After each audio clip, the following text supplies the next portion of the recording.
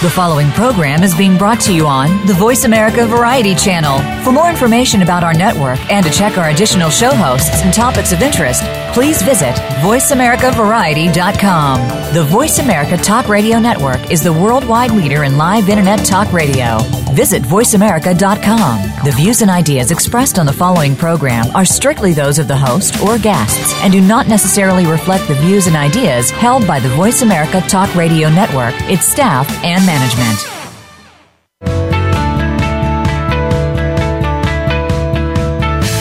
It's time to open up the hollowed halls of leadership.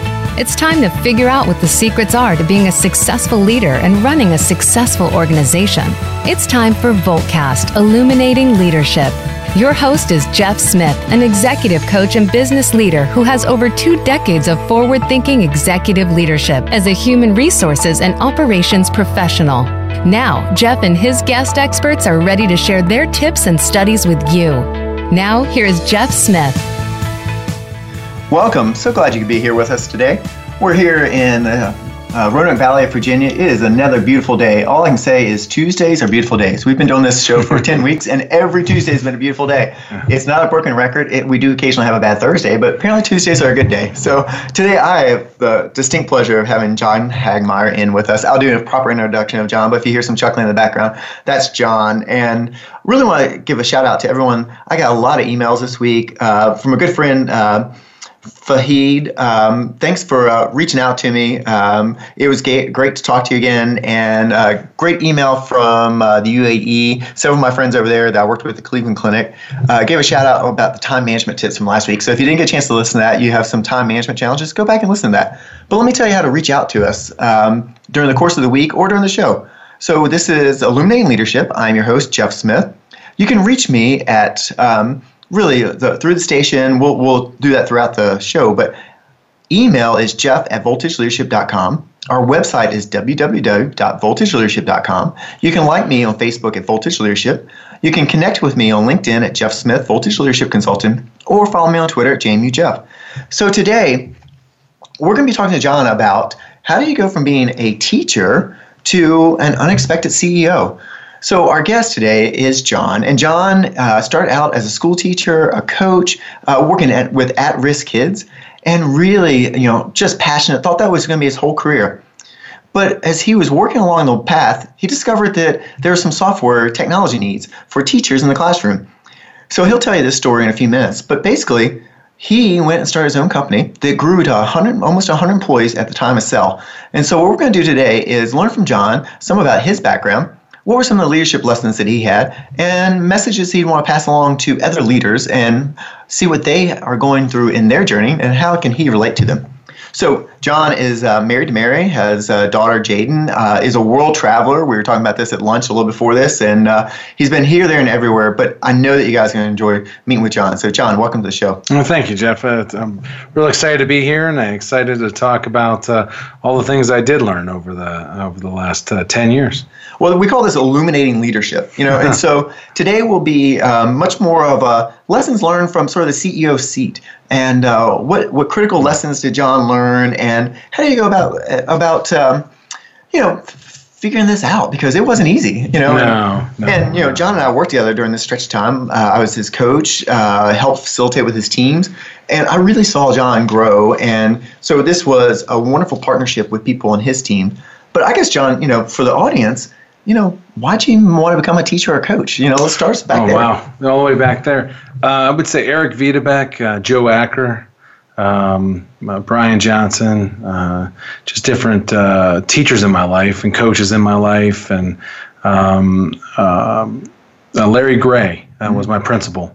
And really helped me understand I was a lot smarter than I came across. I was a lot smarter than I thought I was, and really helped me get to the next level. And when you have that experience in high school and you are an at-risk student, when I got to college, on the day I walked into college and talked to my counselor, I said, I want my history major, but I want my teaching certificate because I'm going to teach. I knew that the day I walked into college. Oh, that's great. Yeah. Well, maybe fast forward a bit here. So you become a teacher, coach, assistant principal, etc. first off, what did you enjoy about that role, and what were maybe a couple leadership lessons you learned while you're a teacher and a coach? At the time, this was really interesting I'll talk from as you transform to seeing the whole picture. Mm-hmm. So I used to always say my gift was with at-risk kids. You put me with a college-bound student. That's what we actually labeled them that way, non-college-bound and college-bound. Hey, way to go on that one. Good label. That's great to have that label. Woo!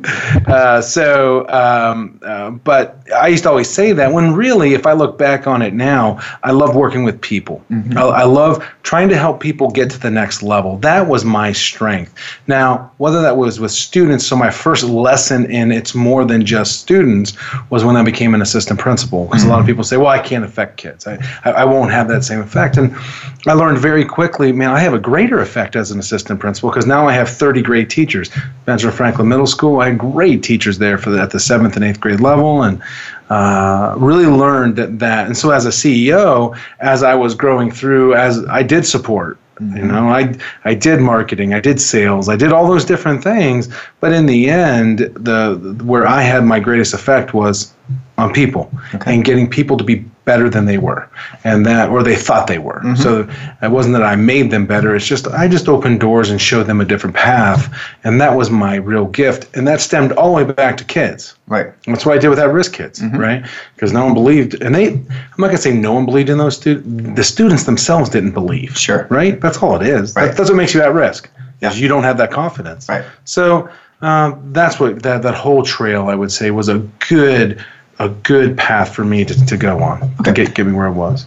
Hey, thanks for sharing. That's I think a couple thoughts that I take from that. One, this confidence that you saw in others that not everyone saw in themselves, right?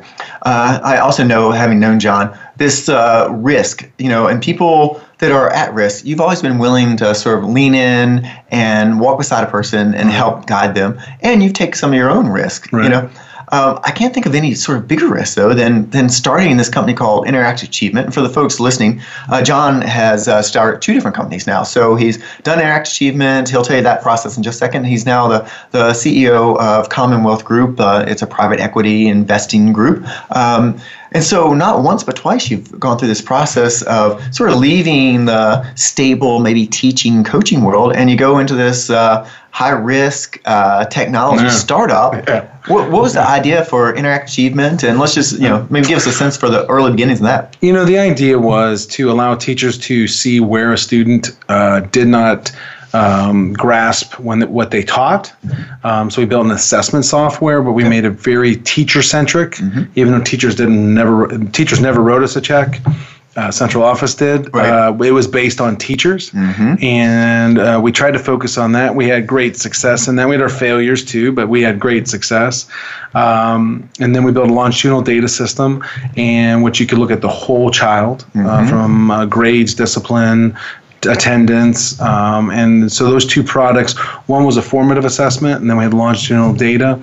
And basically what we wanted to do, just to sum up, what we saw was creating a product that solved the problem to where teachers needed to understand, how do I use data, how can I use it quickly, and how can I use it that it's just not complicated. Right. How much data do we use today in society that nobody knows understand, right? Absolutely. Right. So we didn't have 75,000 reports, right? We had 7. Right. And they're the 7 that the teachers needed. We did not complicate things. The other thing we did is we really took care of the teacher. Right. We took care of the client. If you can't do that, I would say to anybody that's right now, if you cannot take care of the client, then you're not going to be successful. Yeah, so I think there's 2 great leadership lessons already, John. The first one is understanding the perspective of your customer. Right. So I think that having worked with your company, one of the things I saw that you were successful was you understood what it was like to be a teacher, what it was like for those teachers, right? So I think it's understanding your customer's perspective. So for the listeners out there that are leaders, do you really understand the perspective of your customers? The second one, I just would title provide fanatical support. it wasn't good enough. You understood that these teachers are, as one of the folks on your team like to say, they're kind of locked in the classroom all day. Right. And so you understood the type of support that was needed for them to be successful. And, ultimately, Interact Achievement was the success. If you were sort of maybe on this side of our break, what's one or two things that were the key reasons why Interact Achievement was the success that it became? So the key was the hands down. I'll say this: hiring people that were honorable and selfish and generous, which we'll talk more later. That was the key. Yeah. So that fed into, we empowered them to go over the top and support. They didn't have to ask; they just did it. Right. And so that was key to our success. The other key to our success is we learned how to get out of our own way. I would say, as I've been reflecting, and we're in the middle of writing a book and all these things, so you're really reflecting on a lot of different things. And there's so many things I could have said there, but probably the biggest key was when to get out of our own way. That wasn't just myself or the other founders. That was my teams as we built, because as we grew and grew and grew, that doesn't mean I'm going to go from support rep to chief operating officer because I've been here the longest, right? But we get that in our minds. But you still bring great. We found a way to get out of our own way and put people in positions of their strength, including the CEO. Yeah, absolutely. Yeah. So what I'm curious about for you is why was it personally enjoyable? Because this was a joy ride.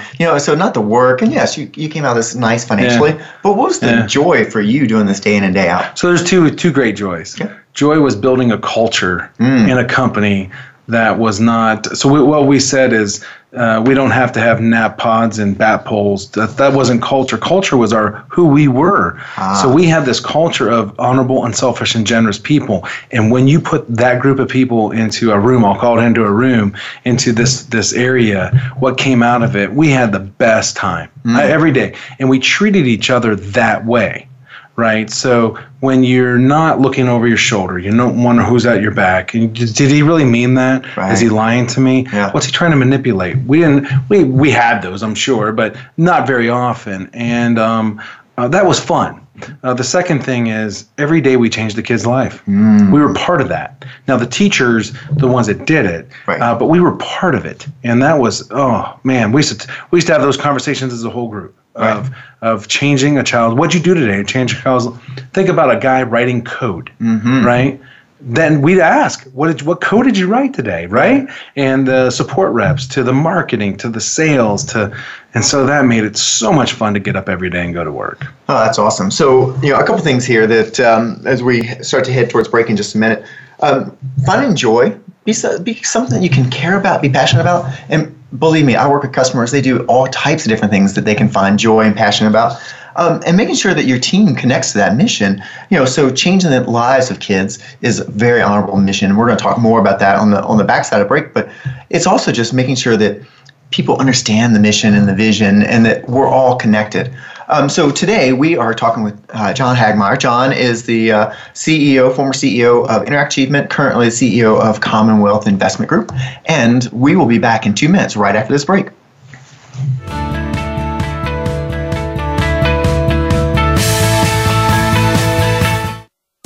Streaming live, the leader in Internet Talk Radio, VoiceAmerica.com.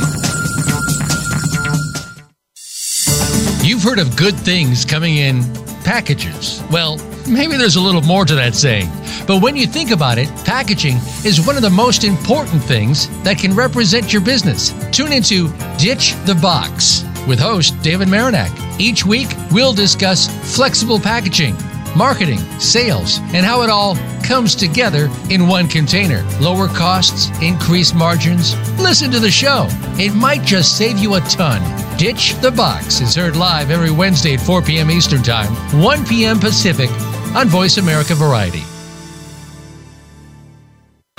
Tired of wasting time and spending marketing money with little results? Are you looking for more leads, clients, and revenue in your business with predictable results? Tune into Mojo My Business with the team behind Mojo Global, Ira Rosen, and Corey Michael Sanchez. Our program will showcase proven expert solutions that have helped countless businesses outsell the competition and gain massive market share. Mojo My Business can be heard every Monday at 1 p.m. Pacific Time, 4 p.m. Eastern Time on the Voice America Variety Channel. The Internet's #1 talk station. #1 talk station.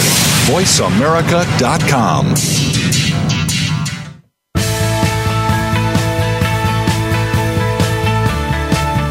You are listening to Voltcast Illuminating Leadership. To reach Jeff Smith or his guest today, please call 1-866-472-5788. Again, that's 1-866-472-5788. You may also send an email to Jeff at voltageleadership.com. Now back to Voltcast Illuminating Leadership.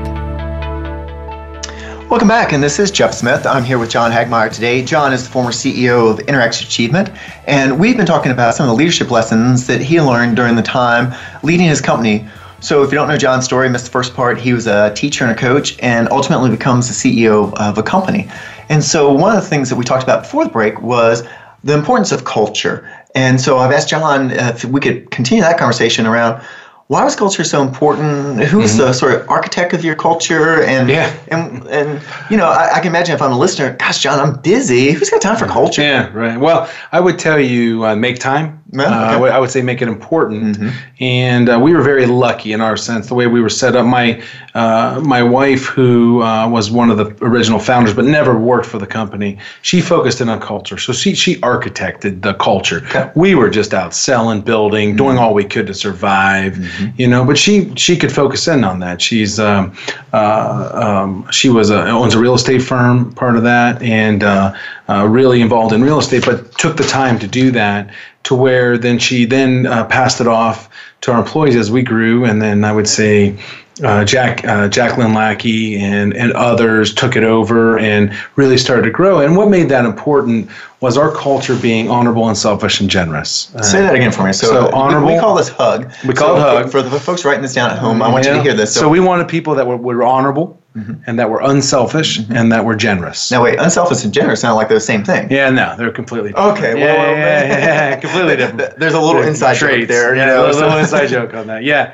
No, what it did for us, that was our culture, and what it did, that's how we hired. Okay. So the way we would set up, your degrees weren't important to us, your technical abilities weren't that important, your character, we cannot teach character, you know, so we really focused in on finding those people. And I mean people, we had supporters. Just a great story on that. This is before we even defined it. Sure. So even though we hadn't defined it, this is who we were. Okay. So when we did define it, it was off of what we've already done. So it wasn't this eureka moment. Okay. We just kind of summed it up and started speaking that way, right? And so I had a support rep, I'll say Sam Lackey, who was helping a teacher who she printed off too many sheets, and she told Sam she's just freaked out because they were so poor in their district. She only had 400 sheets of paper. It was a true story. The next morning, she walked into school, 85 miles from where we were. She walked into school, and he was standing there with a ream of paper, and he handed it to her, and he says, "You're going to be okay." Got in his car, called me, said he's going to be late to work. Now, people say that's not scalable. Right. People would say, well, you just can't do that. I would tell you this. Let your employees figure it out. Right. They'll figure out scalable. Yeah. When we went from Virginia to Louisiana, they started figuring out scalable. Yeah. CJ Page and his team, Angela Pope, I can start naming all these people. They started figuring it out when you hire on that culture. So what that culture did for us, it made us as an executive team to be, every decision we made, we would ask, what's the honorable, unselfish, and generous thing to do? That let our managers do that. We treated our clients that way. We treated each other that way. We treated the community that way. So that's why I say, if you're not focusing it in on your culture, you need to, because it's going to be one of the main driving forces of your company of growth and how you can grow in a healthy way. So. Yeah, I can hear some of the listeners. I just heard their eyes roll a little bit, like, "Oh, but, you were successful, John, and you sold the company and all that kind of stuff." But we're busy, Sure. And this caffeine laden world, we're all attached to our smartphone. There's 17,000 things to do. Yep. Really, culture. I mean, and so can you expound why? I guess. you invested the time and energy in culture, because I know early, it wasn't so clearly defined. So what I know is that, early, you were just as like everyone else. You're bootstrapping it. You're trying to get sales. And for people who don't know, like John and Mary put, mortgaged their houses and did the classic entrepreneur. In fact, just for the record, the 2 houses we put up 10 years ago, that didn't get released till the day we sold the company. That's right. No matter how much our revenues went. So if you're all out there hoping, just suck it up. It's going to happen one day, but that's just part of life. You know? But somewhere along the way, though, you start to realize that culture really matters. Mattered a lot. Yeah, and so finding great people. Ideas don't generate revenue. Interesting. People have to. Ideas don't generate revenue. Yeah, that's great. People do. Great people do. Right. And we started hiring great people, and then the last 2 years, that culture, because we had built the culture, I could go out and find the pro team from an executive team. I brought in a pro executive team that was just phenomenal. In fact, just to sum it up, is the last 2 years, I know we took an investment, and for the last 2 years, I brought that team in. We grew 5 times in value in 2 years because of that team, hands down. Yeah, something I want our listeners to hear as well is that, John didn't always have to pay top market. Later on in his career, he could afford to go and find the top talent. But I'd like to have you just speak to taking a chance on some of the people that maybe weren't, as degreed. I know you had a lot of people in senior management roles that had high school degrees in a high-tech firm and all that. Why don't you talk about sort of hiring for the pedigree versus sort of, hiring to the characteristics of your culture? So when we hired to our culture, and we had the support behind that to get them to where they needed to get to. You just can't say, okay, you become good at this now. You have to have that support involved. When we started doing that, more of that than focusing on, well, this person has done this already, and here's all the things that they've accomplished. They got their MBA and they've got all this. That doesn't mean that person isn't a good person, but that's not what we focused on. Right. And when we focused on those character traits of our culture, think of it this way. We had so much less animosity running around inside of our thing. So many less upset people on who was jockeying for what position and this. And I would say genuinely, 95% of the time we're rooting for each other, and that's the workplace you want to be in, where people are rooting for you, and that's why culture is so important. You want to build that kind of culture. You don't want you want to hire the person, whether they're, we had one kid on the GED. Right. That person on the GED within 4 years of working for the company made 6 figures. Wow. And this is in a tech company. Right. And earned every penny of it, was brilliant. But if you just looked at him on paper, this was my life. But let me say this. We mirrored this company off of my life. Never on paper did I look like I should be successful. Okay. Never. Right. I was never the great student. I was never great at finances. I was never great at all these different things until I was pushed to become so. And when I had the true opportunity to do it, I rose to the occasion. Sure. So heart, desire, all those traits you really need to look for instead of just what was their GPA and their major in college, so. As John mentioned earlier, we are in the midst of writing a book together with another one of his mentors, Dr. Bill Long, and Russ Ellis is helping us a good bit as well.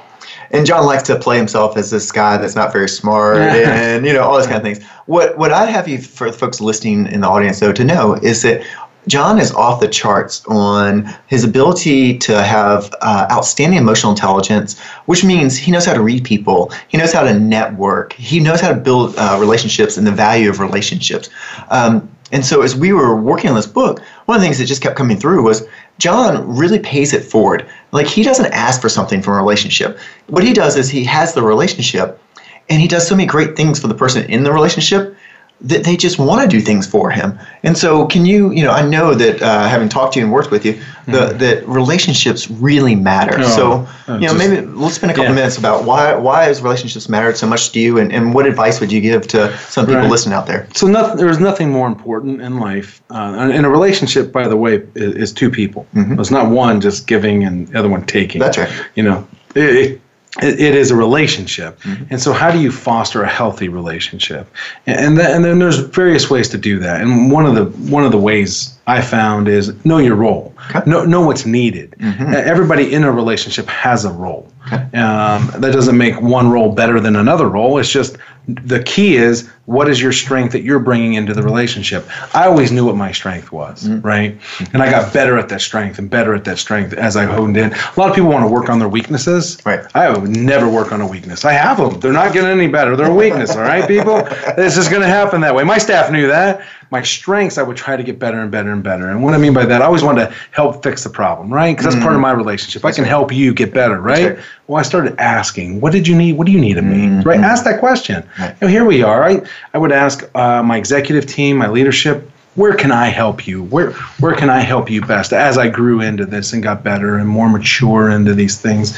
And then what that does is any relationship, if you can put everybody at ease and nobody's wondering, why are we doing, what's the back reason on this? If you can get away from all of that, the only way to do that is to get honest, get it out front, and get it on the table. Sure. And that's how you build relationships. So the same thing I just said with our employees, we did the same thing with our clients. Okay, good. In our worst moments, we stood before them. And in our best moments, we stood before them. And they didn't have to wonder if we were. Right. They weren't back there wondering, is there anything in the back going? Is there anything, you know what I mean? Yeah, no, totally. That's the relationship. So a relationship can vary from my wife to my best friends, to my executive team, to employees, to the client. These are all relationships, and you foster them and you build on them and you're honest in them and you keep them going because you never know where that's going to turn out. As my wife would say, you meet people and you try to do something with them quickly. And she said, why? And I said, how do I know where that's going to end up one day? Right? Who knows? Right. You don't know. It may never end up anywhere. Then no time lost after this point on. Right. But you never know where that can go. Yeah, so I think relationships is really important. I think it's one of the ones when I am working with all these clients across the world, we seem to be losing track of that. We're so busy on, social media to email to like all these kind of things. And so I really have respect to John's ability to do relationships. And what I want you to understand too is that John connected with people before he knew that he had needs. And so he went out and found advisors. He worked in communities and learned things. And so for the folks that are out there that come in and day out and you're working your 50, 55 hours a week and you're just doing the same thing day in and day out and you don't get out of the four walls of your organization, you're really missing out on some great thinking power, as well as, when John was out and about, people would get inspired. They'd hear the story. They'd want to come work. And so when you're not out there building relationships, you're missing out on recruitment. You're missing out on best ideas. Lots of other things. John, anything else you want to say about relationships at the moment? Listen. That's all I can tell you. Is you want to have a great relationship, then listen. Okay. And that doesn't mean to placate somebody. But if you really want to have a true relationship, listen to one another, right? And from there, build from there. Because as long as you're forthright and honest, you have to listen. That's the client. That's your employees, because sometimes what they're saying you don't want to hear. So listen. So we have to take feedback too, right? Absolutely. Right. That's the only way to get better. As I like to say, feedback is a gift. It's just not one that's easily received. Well, we used to say this: if you didn't fail, or if our employees didn't fail, we didn't want them, and we want them to fail every day because then they risked it. They took they went a little bit farther than they should have because they didn't know how to do it, and they failed at it. But guess what? They just learned how to do it. That's right. Right now, tomorrow, do it again. Fail something that new. Don't fail again the same, because if you fail again the same, then we really don't want you. But we gave them that. If you're not out there asking your employees to fail, then shame on all of you, because they're never going to get better. You know? So that's a great one to wrap up this section on. So we'll be right back. You're listening to Voltcast Illuminating Leadership with Jeff Smith and John Hagmaier, and we'll be right back with you in 2 minutes. Thanks.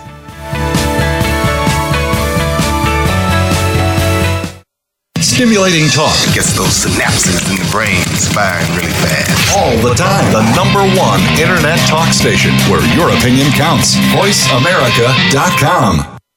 Psych Up Live with host Dr. Suzanne Phillips is an insider's glimpse at a life from a psychological perspective. It's a look at what matters to us. Why do we laugh? How do we cope with stress? Are men and women really that different? What is it about our relationships? How are they formed? How they work out? And why they sometimes don't? Every week is something new to engage you. Psych Up Live is heard every Thursday at 2 p.m. Eastern Time, 11 a.m. Pacific Time on the Voice America Variety Channel. We'll turn up your perspective on life. All around the outermost rim of the shield He set the mighty stream of the river Oceanus, creating Achilles' shield in Homer's The Iliad, Book 18. Rachel Carson, in The Sea Around Us, said, "All at last, return to the sea, to Oceanus, the ocean river, like the ever-flowing stream of time, the beginning and the end." Moyer's Environmental Dialogues with Dr. Rob Moyer offers lively dialogue and revealing narrative inquiry into how individuals are overcoming obstacles and creating a greener and blue planet Earth. Tune in Thursdays at 3 p.m. Eastern, 12 noon Pacific on the Voice America Variety Channel. The Internet's #1 talk station. #1 talk station. VoiceAmerica.com.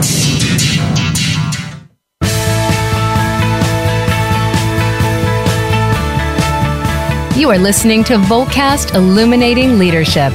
To reach Jeff Smith or his guest today, please call 1-866-472-5788. Again, that's 1-866-472-5788. You may also send an email to Jeff at voltageleadership.com. Now back to Voltcast Illuminating Leadership. Hey, welcome back to Jeff Smith here with John Hagmaier, and we have been having a great conversation about leadership lessons and John's role within Interact Achievement and selling the business and just all things that he's learned.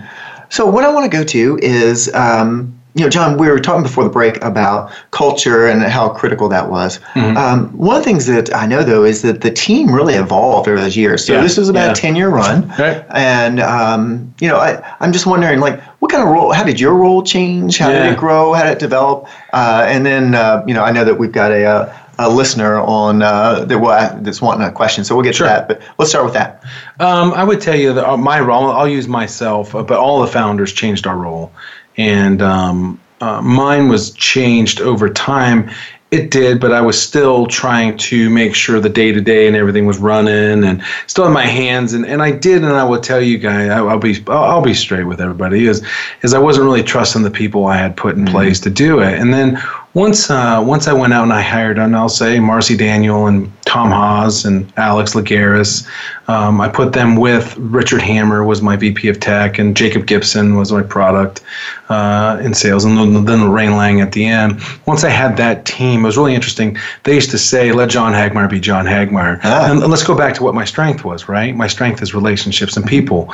And so I didn't have to do the day-to-day. Marcy Daniel, man, she ran that. Marcy Daniel and Tom and all that team, they ran the company. Right. I got in the car, went out and drove, and met with the clients. I got out of my desk. I walked down. I guess I learned this after I sold it, but they would call it a John bomb. I would go down and sit next to an employee and say, how are you changing a kid's life today? And they're working, like you said. I have all these tweets. I have all these emails. I have all these things. I got to get this done. And I'd make them sit and just pause. Right. Pause and realize, what are we doing? Right. Why is this more important than you trying to answer 47 emails right now? You're not going to get there. Right. I mean, it's okay. Stop, breathe, and enjoy for a moment, right? And so I put about 9,000 miles on my truck in 6 weeks. Whoa. And just realized how awesome our support team was, how awesome my executive team was. And literally I took myself away from the day-to-day, probably made 1 or 2 major decisions a month, and the rest of the decisions were made by my team. And I trusted them to do it. And once I got out of their way, I was no longer the hurdle. We exploded in growth. Wow, that's great. Hey, Kim, back in the studio, I think we had a call. You want to patch it through? Hey, good afternoon, John and Jeff. Fascinating topic today. I'm really, really enjoying it. That's great. This is Lee. I'm on my way to a client offsite management offsite. And, John, you're touching on something. I'm sorry, I know I'm unannounced. I had to call in and ask you this question because you're just touching on it right now. Getting the leader to trust their people and to not, make themselves an obstacle, to get themselves out of the way. That is, in our experience, some of the most difficult things to do. How do you get the person who is very high C or high D on the disc and, maybe even I want to tell you about it? How do you get them to stand down and turn their people loose and really build that trust bridge? And I'm going to hang up and listen to your answer on the radio. Sounds great. Thank you. Thanks, Lee. Thanks. That's a great question. How you're asking how we did it. Here's how I would say. I'm going to go back to my mentors. So I had 3 mentors: Leon Harris, Russ Ellis, and Ken Ferris at the beginning. who really, I would say, massaged, guided, got me to where I needed to be on different levels of the growth of the company, along with having a board of directors. Investor was great to have. All those things kind of played that role for me to learn it's okay to step aside once we go out and find the right people, right? So I would never do that. I would fight that. You would never have gotten me to do it until I went out and I found top-notch people. What was really interesting, I would tell you this, the people that weren't ready for the next level on my team, we didn't fire them. We didn't let them go. They were great people. Right. We just put them in a role that their strengths fit well, right? And so it wasn't like we, just said, hey, everybody, goodbye. But I would tell you this. Here's what I would say to anybody who's not willing to let go. You don't trust the people that you have working for you. Change that first. Get your culture set, change that to where you learn how to trust. And what's it going to take you to trust somebody? Give them a chance. Right. So Marcy started out my VP of marketing, became my chief operating officer. Sure. We had conversations weekly on where does she need to go? Where does she want to go? Where are her strengths? She used to say, I always want to be a CMO. And I'm like, I don't think that's it. Your strength is a chief. She was just phenomenal. And the more I saw her, the more we talked, the more we trusted one another. Because I would say this, even if I stepped out of the way, if she wasn't empowered to do her job, she wouldn't have been successful. Yeah. So all those factors had to come in. Here's what I would tell you. If I was coaching somebody, I would say, what do you think is going to drive the value of this company the most? And start working through that. And I realized when I went through that kind of exercise that it wasn't just about me. It took a lot of people to drive the value of the company. So yeah, let me pick up a couple things there. So again, Lee, thanks for the call. I think getting really clear on role. So what role are you asking them to do? Right. Clear expectations. What competence do they need? What's their decision-making ability? Where does it stop? When does it need to come to the CEO? When does it need to go? John used this term a lot, sandbox. Own your sandbox, but don't own somebody else's sandbox, but know how our sandboxes connect to each other, right? Well, I tell you, a great example was Richard Hammer was our VP of Tech. Jacob was our Chief Product Officer. And Marcy was our chief operating officer. They owned the vision and what was being built in our company, right? Yeah. And each one of them had a sandbox on that funnel. Right. So it wasn't like we have to have a kumbaya moment at all times. Jacob had his part of his ownership. Richard had his part of his ownership, and Marcy had hers, and they respected each other very much at each level. And that's what really helped us drive. Tom owned the finance.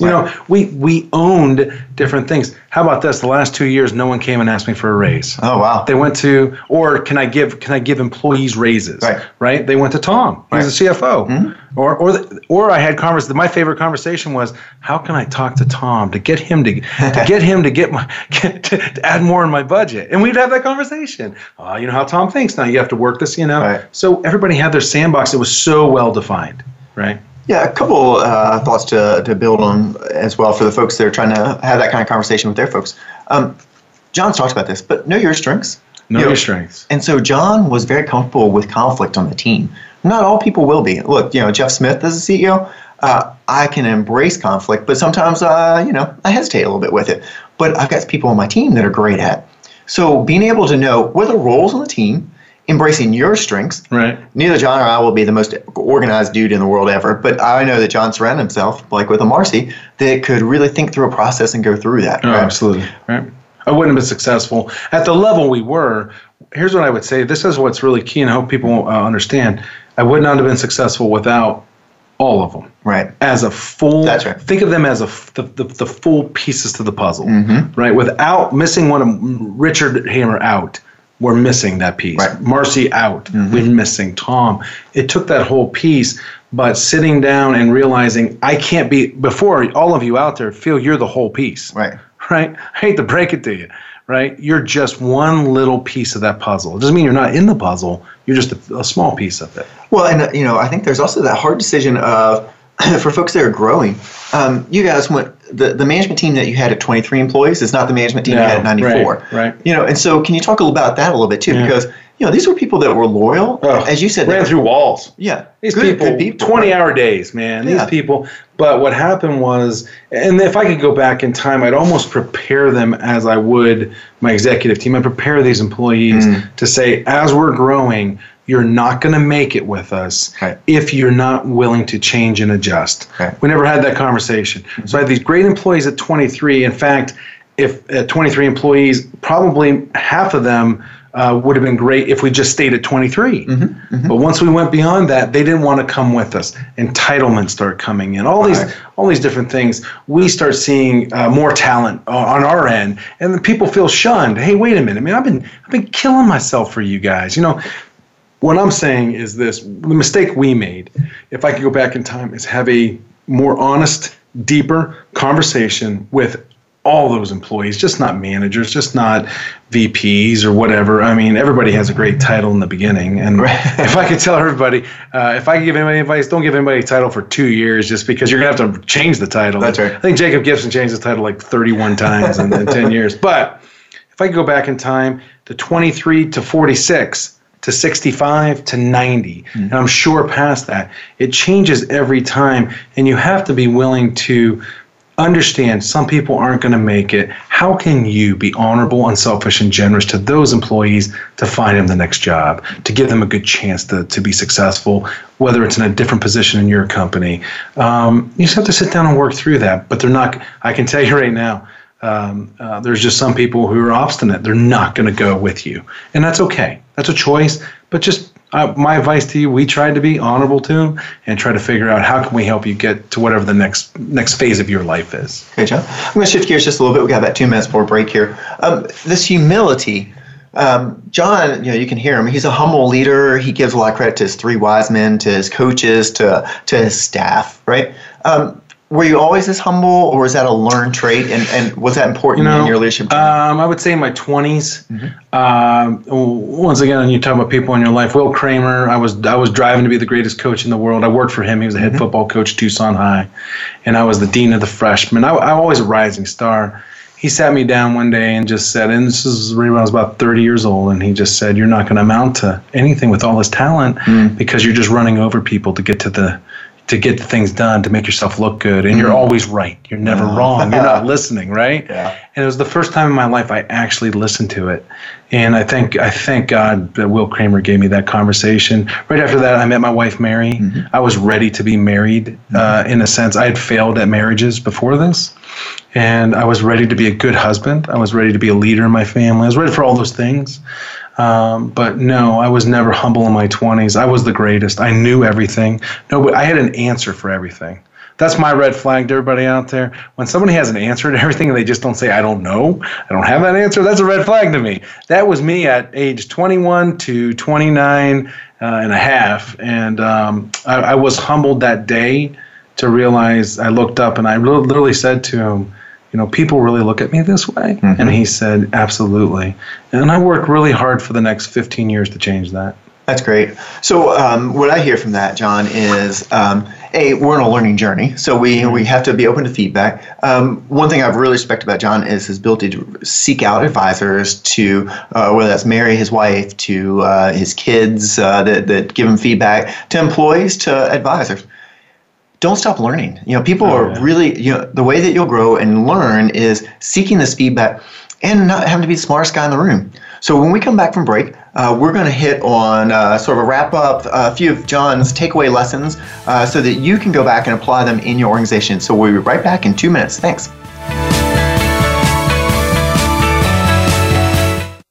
Stimulating talk. It gets those synapses in the brain firing really fast. All the time. The #1 internet talk station where your opinion counts. VoiceAmerica.com.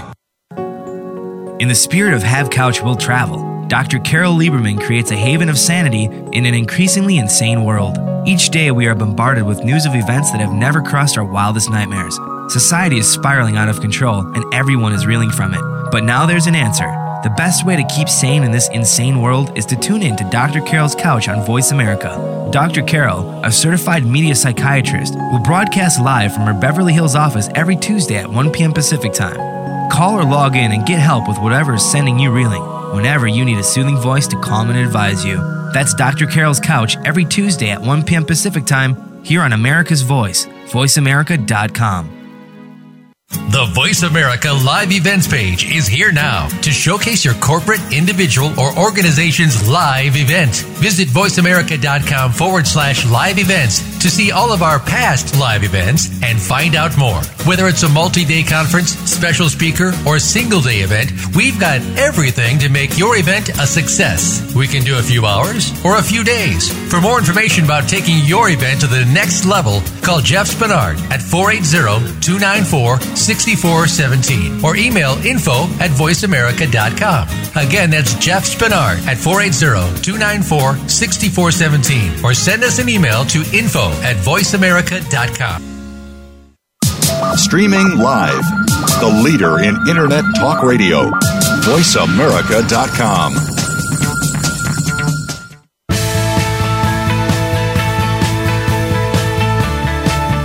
You are listening to Voltcast Illuminating Leadership. To reach Jeff Smith or his guest today, please call 1-866-472-5788. Again, that's 1-866-472-5788.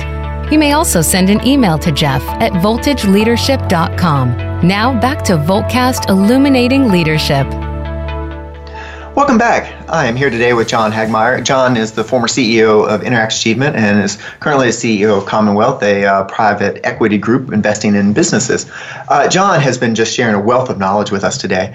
And so, John, one of the things I want to talk about, we'll kind of hit the last segment here, will be mostly about summarizing key lessons. But one thing that I know about the culture was it was a fun culture, too. Right, you guys worked hard. Had a great time. Can you just maybe, give us a few of your cool things that you did from March Madness to... Christmas party. Yeah. So probably one of the two defining things that we did, March Madness. So everybody in the company had to put a sheet in, and then if you beat your... So the rule we had was on Thursday and Friday, noon to 5, you weren't allowed to work. We bought TVs, put them in every room. You had to watch basketball. So this is to watch the basketball. Yeah. We weren't allowed to work. We'd punish you if you worked. That was So if you beat your boss, you got an extra day of vacation. If you beat me, you got an extra day.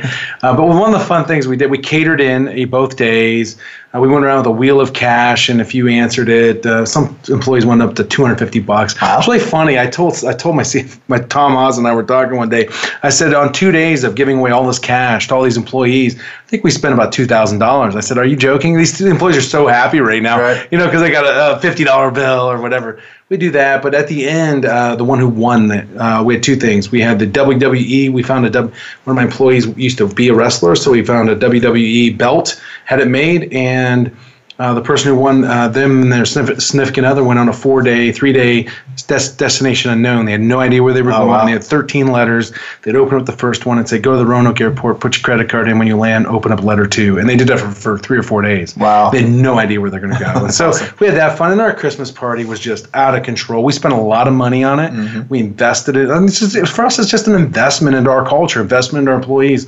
We would do a video every year. Our staff would put together this massive video. The last video we did was 23 different sets we had to build. It was crazy. I mean, it's just over the top. Started in October building that video. It was so important, and we were just, we had, I would tell you, just an incredible, massive party and celebration and of each other, all our successes for the years or that year. And so that type of culture, we had a different game. We'd shut down work from 11 to 12 in the day, where we would have Olympic games going on.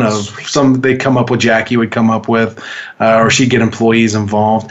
We really empowered the employees to be leading the culture. That's right. And then I would say the other big thing that we did is we gave back to our community, and we expected that. Yeah, you want to talk about the ability to sort of leave the office and go volunteer in the community. So during the day, we expected our employees during at least 1 hour a week during the workday to be tutoring students, to be working at a homeless shelter, whatever was close to their heart. We didn't care. Right. We didn't say you have to go do this. Right. That was led by my wife Mary at the beginning. So that was from the day one. That was a big part of our culture, to say we want you to get back. We talk about being honorable, unselfish, and generous. Here's what I'm going to tell you all: when you define your culture, you have to live, breathe it every day. Mm-hmm. You can't just on the hard decisions, not do it because it's hard. You have to do it, and so that's what we did. Yeah, so I think what I appreciated watching this story unfold was it's not like there was, yes, they had Atari games upstairs, and there's this nice atrium and all that. There's cornhole. That's not the important thing. It was the bonding that happened in these conversations. Relationships. Right? These relationships. Yep. And when people came in, it sold itself because people were actually standing around having conversations, and they were engaged in things, and you'd see them in the community. You'd see them playing on a softball team. So for the folks in the organization say, well, we might not have the money for all that kind of stuff. There's always money for relationships. It's called, you're going to have lunch anyway. Yeah, the ROI on that was crazy. Right. And crazy. Don't overly stress about somebody in corporate's not allowing you to do that. Take somebody out to lunch on your own dime, or, just go, sit in a conference room and get to know each other a little bit, because it's about relationships. John, if you had to summarize, thinking back about your career here at Interact Achievement, going from being a school teacher and a coach all the way through CEO that sold a company, if you were to sort of wrap up with maybe 3 things that we should take away from your journey, what would be some of those things? Number 1, know you don't know. Okay. If you want to get better, you want to grow into a role like that, you have to know you don't know and seek out wisdom. Okay. And so if you know you don't know, you're normally going to listen to that wisdom. Mm-hmm. So we have to listen to. Yeah, you have to listen to. Do not just seek. Yeah. Once again, I would say the other lesson, I said it before, is ideas don't generate revenue. People generate revenue. Right. Yeah. You guys got right now on your idea list that everybody's creating out there for the next big thing in your company, and that it won't matter if your staff can't go out and passionately be involved in it, make it the greatest thing ever, and then they'll sell that all day. And I would say the third thing is learn how to trust. If you can't learn how to trust, you're never going to get your company to the next level, because there's a low ceiling to that. Everybody individually on their own trying to get your company to where they want to get to, because you know what? I get the glory. I get all of this. I am the center. If you can't learn how to trust, I would say when you do, let me say it in a positive way. When you do learn how to trust, you're going to see astronomical growth. Well, those are all fantastic. One that we hit on early that I think is important, I'd like to revisit, is this fail fast, fail often, but not the same failure twice. Right. So we just touched on that right before a break, and I don't think it gave it due real justice. Why is that concept important? And as a young leader, or maybe as a leader in a mid-level organization, we can't afford a lot of failure. So. Why are you telling us to fail? Because you can't afford not to fail. Oh, okay. Because if you're not failing, you're not growing, you're not getting better, you're not getting to the next level. Whether it's your product, if you put a perfect beta out, that's terrible. That's terrible. If everybody came back and go, wow, this really worked. Well, wait a minute here. We want it to fail. We want to see what's wrong. We want to see in the hard situations stretching it. Think of it from a product standpoint. Your people are a product. Okay. They're the product of you guys. And so let them fail. Stretch them. Give them the opportunity to stretch. That's another thing we don't do. We put the protective barriers up, or just barriers to not even allow them to fail. Just a great, really quick thing. We're driving in the car. My COO, my CFO, and I were driving, and we were doing a big launch that day, and I said, we're not launching during the school day, and my COO said no. Marcy said no, we're going to do it at 4, and we launched at 2:30, and it crashed everything. Oh, no. Kids couldn't test, and Amy Robertson was one of our top leaders, and she's still growing. She calls Marcy, and we're on the phone in the car, and I said, oh my gosh. I said, Marcy, ask her why she did that. And it was the greatest answer ever. And she said, well, John told me to fail the day before, and I failed, so we'll never do it again. And I said, that was the greatest answer ever. That was awesome. And it's true. And what was great is Amy didn't feel like am I going to lose my job today, right? Sure, it was a mistake. She said, hey, made the mistake. She never made it again, and that's what you want with people, Let them make mistakes. It's all right. If they make the same mistakes over and over again, that's where you have your problem. Let them fail. Let them make mistakes. Let them grow. And if you're going to do that, you're going to have a great culture running around in your company. John, it was a real honor having you here today. So. Yeah, thank you. Really enjoyed it. Yeah, thanks for doing it. Yeah, if anybody ever needs to follow up, I'm always open to help anybody anywhere. I love doing that. So thank you, John. Open for that. So like we referred to earlier, John and myself and Dr. Bill Long and Russ Ellis, we're writing a book together about the journey. So stay tuned. Look at sort of January, February type of launch, and we'll have John back on to extrapolate a few more of the lessons. A few things that I wanted to make sure you heard was, John hired the great talent. He worked hard. This was not an easy journey. But he had sort of the grit and the willingness to go in there and do it. So don't hear that this was easy. Hey, work hard, surround yourself with really great people, and go get some feedback, build some relationships, have the right attitude, and you can be successful. Next week on the show, we're going to have Cara Wilson. Cara and I have done work together at the Cleveland Clinic doing serving leaders. So we're going to talk about how do you build and grow serving leaders. And she's now at Tableau, and hearing about what are some of the things that she's doing in leadership space. So again, Cara will be with us next week. So thanks for joining us today on Voltcast Illuminating Leadership. Again, we'll be back next week at 1 o'clock Eastern on Voice America. You can reach me at area code 540-798-1963 at jeff@voltageleadership.com, and our website is voltageleadership.com. You've been listening to Illuminating Leadership. Thank you again, John, and we will see you next week. Have a great week, everybody.